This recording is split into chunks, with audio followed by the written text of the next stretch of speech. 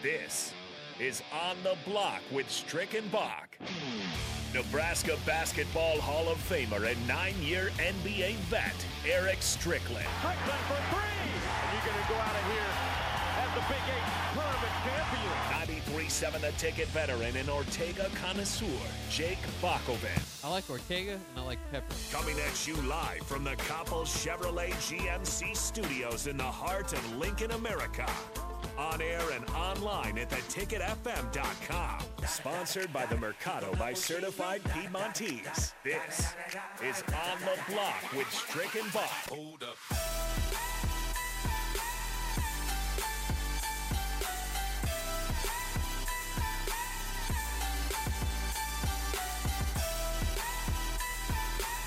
Welcome back on the block. I'm Jake Bachman. He is Eric Strickland, the Husker Hall of Famer, longtime NBA vet. And we are here to give you a nice 2-hour show here on a busy day in sports. The NBA trade deadline, the NFL awards will be announced tonight. There's a new Jurassic World coming out soon, so a lot of stuff happening. Oh, that was not sports, but anyway, there's a lot of stuff happening today. We'll also have Thirsty Thursdays with Kevin Meyer of Meyer's Cork and Bottle, set to join us here in about 20 minutes. Also, Jimmy Watkins of the Omaha World Herald will join us at 5:25 to kind of break down that Nebraska victory last night over Minnesota, and that's where I'd like to start with you, Strick, after, of course, asking you how your day is going today down in sunny Florida. Definitely a wonderful day. I'm feeling good. I'm enjoying this wonderful and blessed day. The sun is up again, and there's no cloud in the sky, so it is a wonderful day down here in Florida. I do miss my Nebraskaites, if I'm saying that right. Nebraskans, maybe? Yeah, my brother. No, yeah. I think we used to call Lincoln, home people in the Lincolnites. That's right. Nebraskaites. I don't know if you call. But no, and I'm kind of looking forward to trying to get home. I want to try to get back, and this month is trying to go by as quick as it's come, and like to try to get back soon. Hopefully we can get a couple of wins, and then I'll feel good about it. Come back and maybe see the state tournament and do that again. So we'll probably be trying to figure that out. Yeah, that would be awesome. And luckily for you, if you do, look ahead, look at the Nebraska weather, because it's actually been pretty good, so you don't have to come back to the snow. I don't know if you miss it. Do you ever miss the snow as far away from it as you try to make yourself get? Well, what happened with me is that when you go from like playing in Dallas and then you go to all cold states, you go to New York, you go to Boston, you go to Indiana, and then you end in Milwaukee where that brick comes off that lake, like it's the most chilling thing when you get off the plane at like 2-3 in the morning and you get hit with that brick walking out the door of the plane. I was like, yeah, it's time to go. It's time to go south. I still love Nebraska. I will never not love Nebraska. If I have to come back to Nebraska, I would. That's not a problem. I have a great affinity for them. I still have great friends there. I do come back pretty regularly.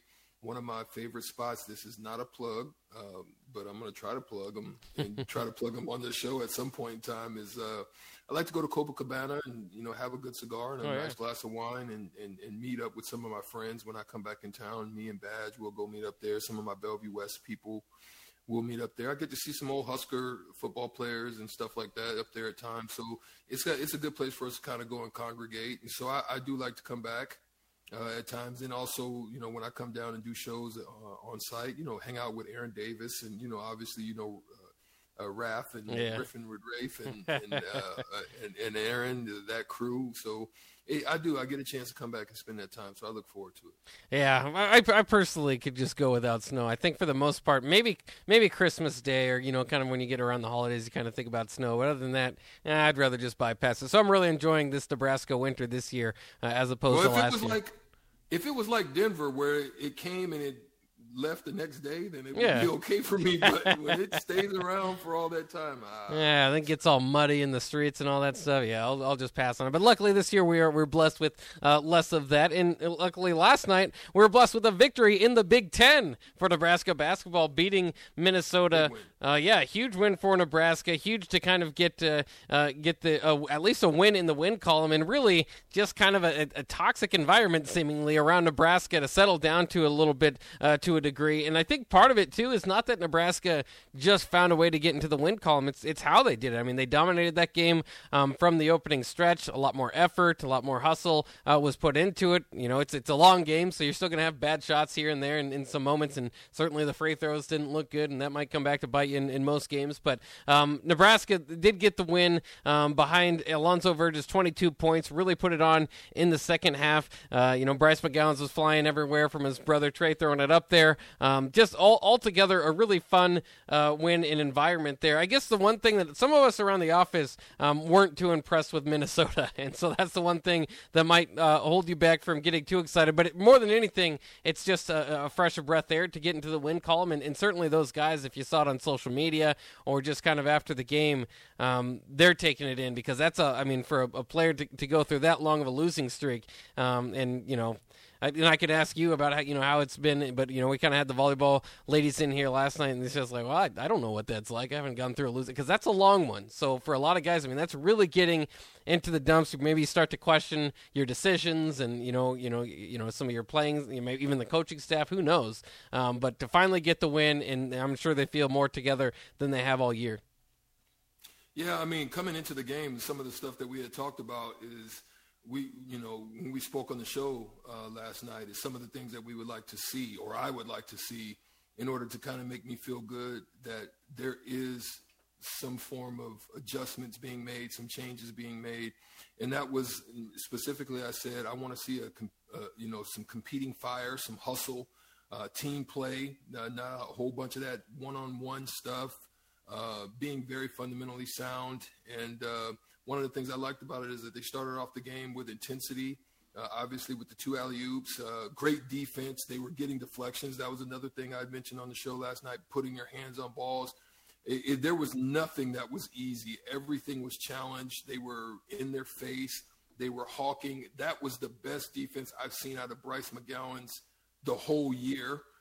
He actively was getting after people. If he plays like that, he's gonna have a bright future, not only at Nebraska, but also, at the next level, because that's the way you got to do it. And so those are some of the things that I like to see. It was, one of the other things I loved about it was we knew that there's always a game of runs. It's going to happen, right? In the past, what would happen with Nebraska is when a team would make a run, they would have these long dry spells, but they answered every run that Minnesota ran at them. And I thought that was a significant difference in what we've seen in the past. Whereas in the past they would fall, and kind of give up and give in. They were giving up rebounds. I think I only saw that happen once last night, where they gave up, even though they lost the battle, even though they did lose, but they won because they secured the majority of those 40 points in the paint. That's phenomenal. One of the other things I saw, they didn't settle. They got passes out where they could have taken shots. Now, it wasn't even like it would have been a bad shot had they took it, but they looked to attack the glass. And so they made the penetration, made the next pass. Verge was phenomenal last night, both defensively and also, distributing the ball. I don't think he took maybe but one bad shot that I saw. They missed layups. They actually could have blown them out. They probably should have beat them by 20. But they missed some layups, they got to the basket, they attacked it, they just missed the shots, and so that happens, and so you've got to be able to make those free throws in order to win big games, because you may only be up 10, you miss 50% free throws, and you're going to be in trouble. So that's the only other thing that I don't think I saw that was different. Yeah, they missed 13 of them, 15 of 28 from the line. That's a lot of points, so hopefully they can kind of clean that up as they move forward, and I'm sure that's a talking point they'll have going into their next game. I thought it was kind of cool, too, because, I think part of Verge playing well, and he started going in the second half without a doubt, but I liked the fact that in the first half they kind of had different guys bringing up the ball at different times. Sometimes it was Trey, who I know wants to work on that a little bit more. Bryce at times, even CJ at a certain for a few possessions, but certainly a heavy dose of Verge as well. But when you're talking about the offense getting stagnant and Verge's tendency to just kind of over penetrate and stuff like that, I think that's partially how you do it is you get them going.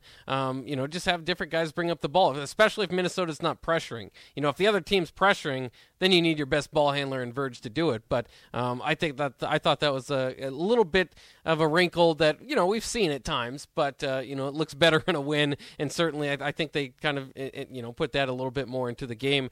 So obviously just a great win overall. Also, the other thing, you're still getting punished for bad shots. I think Tominaga took a transition 3, and that was the last we saw of Tominaga last night. Yeah.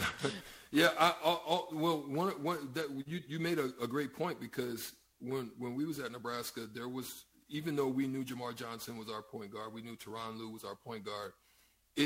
For us, it didn't matter. If Teron got it, we're all running. If I got it, we're running. If even if Pike got it, we're running. And so we all hit wings. Whoever got that ball, whoever got that first outlet, we hit wings.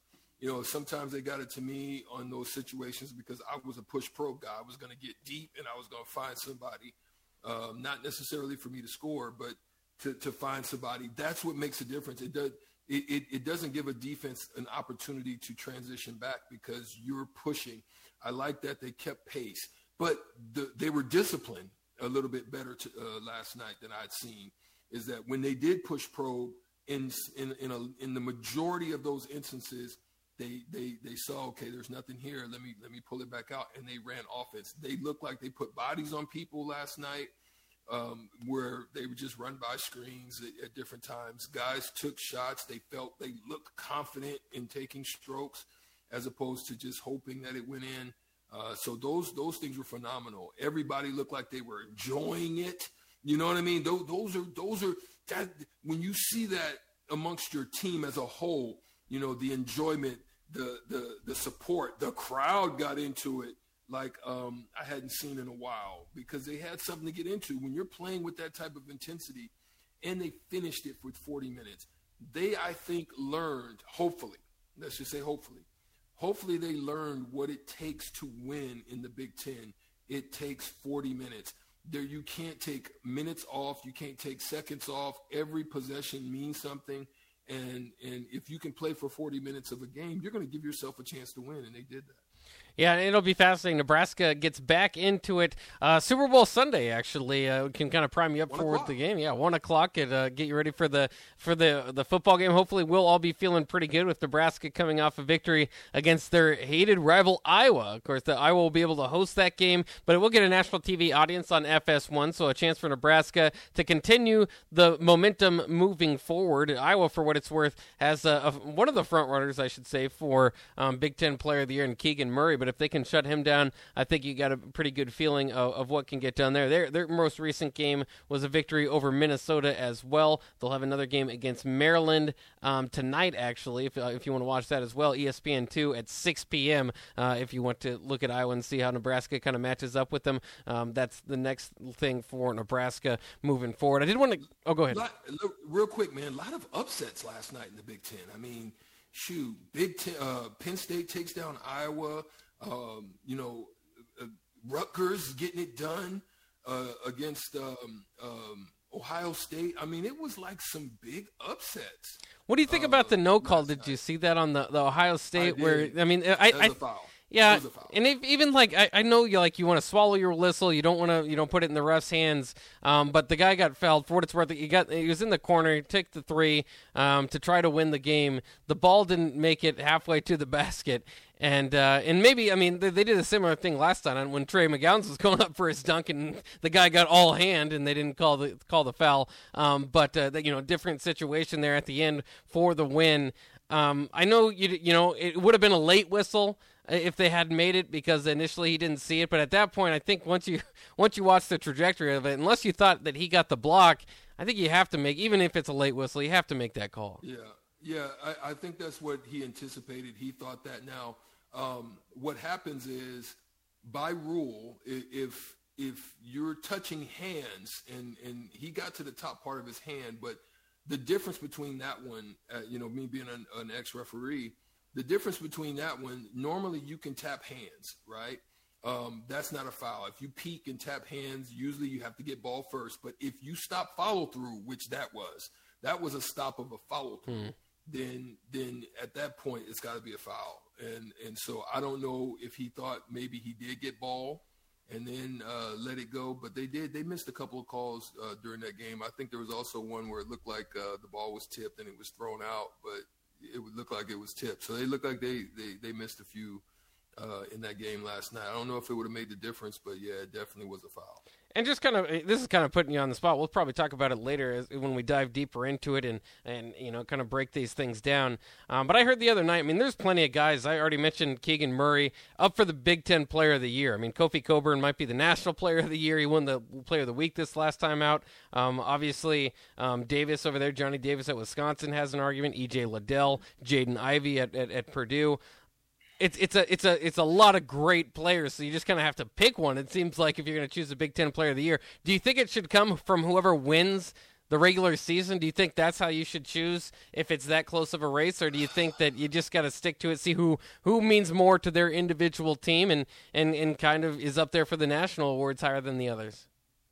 Well, I think that should be the rule. I personally think it shouldn't. The criteria shouldn't be based on who ultimately wins. Who does mean the most to their team and is a consistent body of work throughout the Big Ten season, I think should be the one that gets it. If there's a lot of inconsistencies, a little bit of up and down, but if somebody is consistently doing whatever it takes and gets wins, because sometimes you're going to lose in the Big Ten. It's not necessarily that because you are the top team in the Big Ten that you should be awarded that. I that's just my opinion. But, so yeah, I wouldn't say that. Yeah, because it's fascinating because, I mean, a guy like, Jaden Ivey has, or Kofi Cockburn, they have more help than Johnny Davis or Keegan Murray. So, how do you weigh that into it? It's going to be interesting, but, I think those guys are your 5 all Big Ten players, but we'll kind of see as that race goes on who's going to ultimately get it. Keegan Murray averaging 22.5 or 20, almost 22.5 with Iowa, so that'll be interesting to see Nebraska take on him. Kofi Cockburn's averaging 22 and 11. Johnny Davis is over 20, almost 21 points. So it's going to be very fascinating. A lot of really good players in the Big Ten. We got to take a quick break, but when we come back, it is time for one of our favorite segments of the week, Thirsty Thursdays with Kevin Meyer, and we're trying to work out all the technical bugs, and hopefully, Strick, we can include you this week as it's been a bit of a trouble. We've got Mark on it. That's our best technical guy, so we're putting our best foot forward, and hopefully we'll have Strick included here on Thirsty Thursday with Kevin Meyer. That's coming up next here on The Block.